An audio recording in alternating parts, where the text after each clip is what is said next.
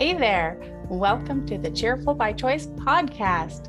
This is where people trying or hoping to be happier come for quick, simple steps we can take to get us there with fun, inspirational stories, reminding us it's okay to be human. It's okay to feel our feelings. And there's always someone out there cheering you on. That's me. I'm Lydia Taggart, neuro-linguistic programming practitioner, best-selling author, mom of 6, including quadruplets, and daughter of God on a mission to increase happiness and hope in the world. I'm so glad you're here. If you like this show, share and subscribe. Now let's get to it.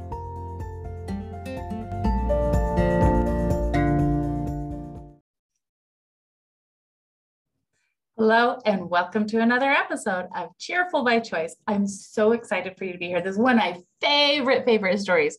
And don't think that I say that every time, because I almost do, but I really love this story. This is one when I really started learning. Like, I knew how to learn stuff, but this is when I really started learning stuff. This is how I met my husband, how I fell in love with him, how I realized all these fun things. And since it's February and, month of love, I thought, what better way could we possibly kick off the month of February on the podcast than talking about love at first sight? And how that, oh my goodness, what it really did is he taught me how to love myself. And that's what we're all about here, right? So, and that's like where to start this fun story. Look for the patterns, though. As I'm telling the story, I want you to look for the patterns and see if you find any similar patterns in your own life. So I was just out for fun. Kind of, not like stupid fun, but I didn't want to sit home and do nothing. So I was at this time in my life, I had just finished high school, and I was waiting for a missionary to come back from his mission. And I was like, I'm not going to just sit here and do nothing all this time while I'm waiting for him. So I was going out with someone new and meeting new people all the time. And so I met my husband and we're out on this date, and it's just great. We're having a good time, whatever, just a normal everyday kind of fun thing. And then at dinner, our eyes met and I felt something. I was like, oh no, I can't feel something right here. What is this? No way. I'm supposed to be waiting for a mission. I'm supposed to. There was nothing of I want to, or I love this other guy, or anything like that. It was, I'm supposed to be. Supposed to. What are we supposed to be doing, right? Supposed to. So anyway, I felt this so strongly. My poor husband, he's sitting on the other side of the table, and what is going on? As I break down in tears and excuse myself, I go to the bathroom and have this conversation in my head. What's going on? Oh no, I can't feel something. Feelings are meant to be felt. Yes, they are. And so I regain my composure and I go back to the dinner table. And this is our first date. So he's just like, okay, what was that? Are you okay? Do I have to take you home? What's going on? I'm like, oh, it's fine. We're just fine. And so then afterwards, the date was great, right? Afterwards, I continue that conversation with myself and with God. And whatever you want to call your higher power, I call mine God. He's my Heavenly Father, right? Excuse me. So I expect him as a loving father to answer me when I pray and ask questions, and to give me the things that I need. And I trust that. At this time, I didn't know how real listening to the voices in your head, listening to the spirits around you, whatever you want to call it. There's something that you get a hunch, you get a feeling. So I just kept asking, what's going on? What is this? Why is this a feeling? Why I can't be feeling something for Steve. I'm supposed to be waiting for that other guy. And I kept asking and asking and asking. And finally, God spoke to me. And I think because I pestered him so much and I was so focused, like constant, it was absorbing every second of my life for like, I don't know, 3 days or something. I was like, that can't be. And so finally, Lydia, stop talking and listen. Oh, what? If you stop asking, I'll answer your questions. Stop. I was like, oh.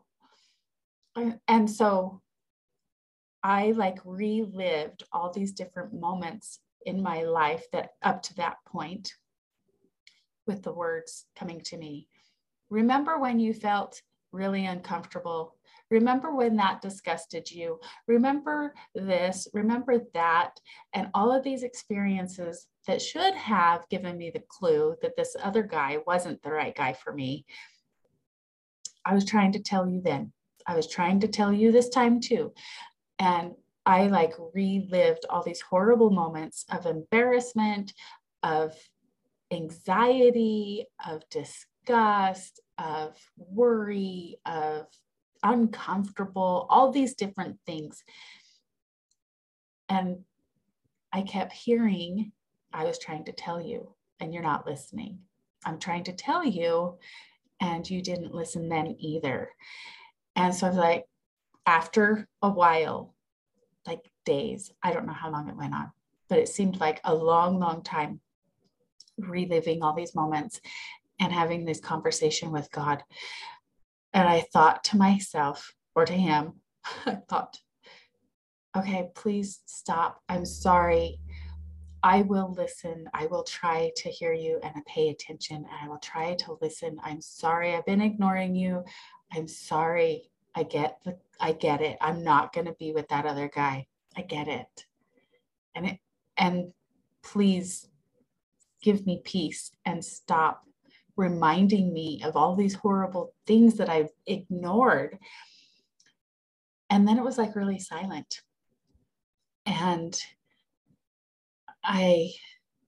when I saw Steve again the next time was the first time, like I was tiptoeing around the house, like, don't disturb anything because I might be talked to again. It was kind of weird. It's funny now to listen, to think back and listen to myself being like, yeah, I gave God an ultimatum and said, stop talking to me because I want to hear you better.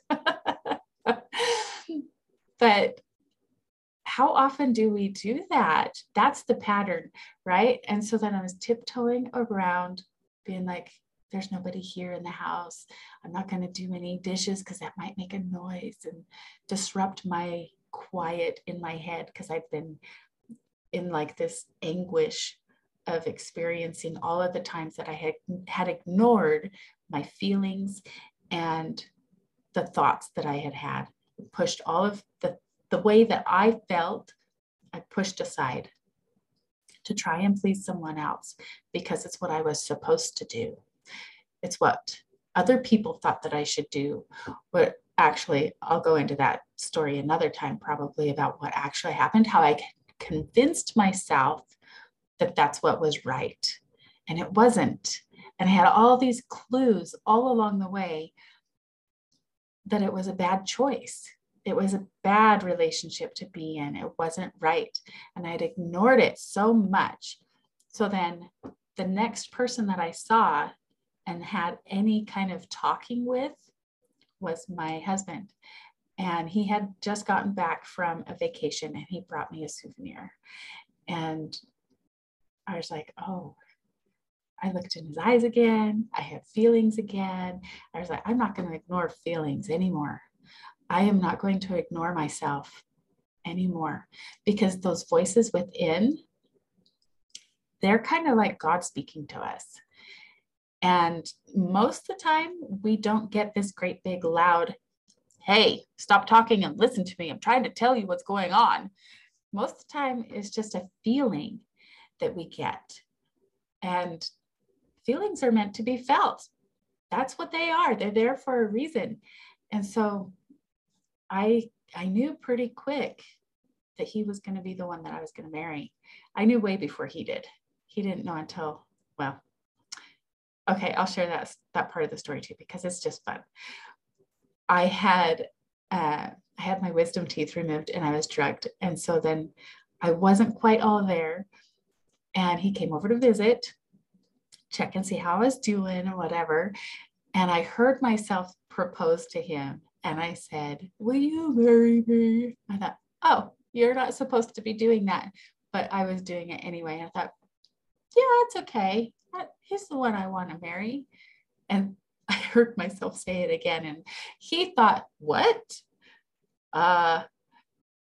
Don't know you very well, maybe. And he went home and thought about it. He had never even considered it until I brought it up. So that's how we ended up together. And that's our love story, beginnings of our love story. But really, it's when I began, the very first time that I began to really love myself and to consider that my feelings were important and to not ignore how I felt. And we convince ourselves, what if we take this pattern and turn it on ourselves? What if we take that time to look at ourselves in the mirror and maybe make eye contact with ourselves, and we can see if there's a feeling and feed that feeling if it's a good one, and change it if it's one we don't really care for. Because our feelings are important, because you matter. Your feelings matter. And that's what I want to leave with you today. That's our step for choosing to be cheerful today. Listen to that voice inside of you.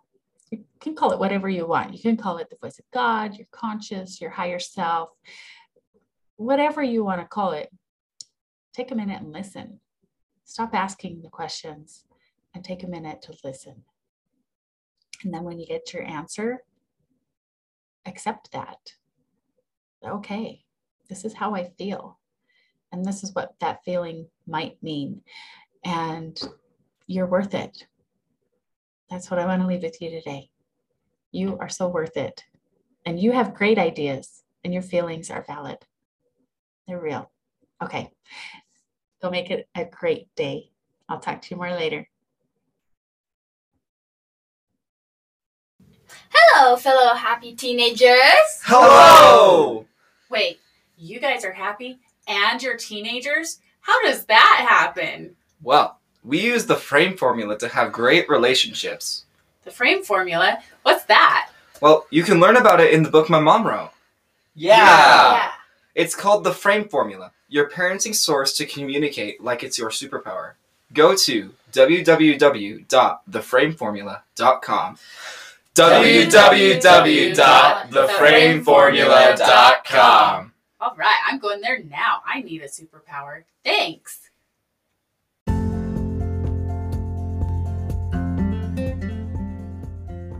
That's a wrap for today. Thanks for being part of the Cheerful by Choice movement. Remember, you are more amazing than you can imagine. Sign up for our newsletter at cheerfulbychoice.com and let us know what you're thinking in the comments, or send us a message. See you next time.